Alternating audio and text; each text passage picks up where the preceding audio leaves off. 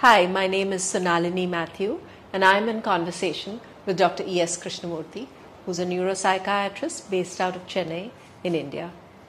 Dr. Krishnamurthy runs the Budhi Clinic and it's different from the usual psychiatrist's office, and he's going to tell us how.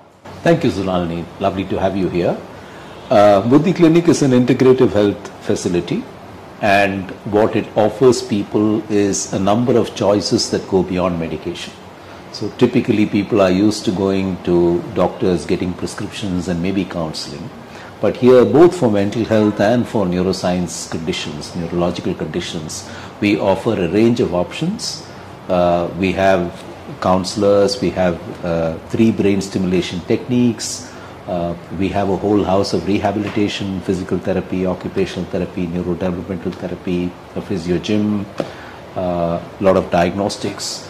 And then of course we have the holistic, we have the Ayurveda, Naturopathy and yoga, all under one roof. And we help people curate programs which suit their condition and also suit their preference to some extent. And we are able to offer people a number of choices. We are also able to offer people other ways of getting better beyond what they have experienced. Right, I'm tempted to try it. We would love to have you join us.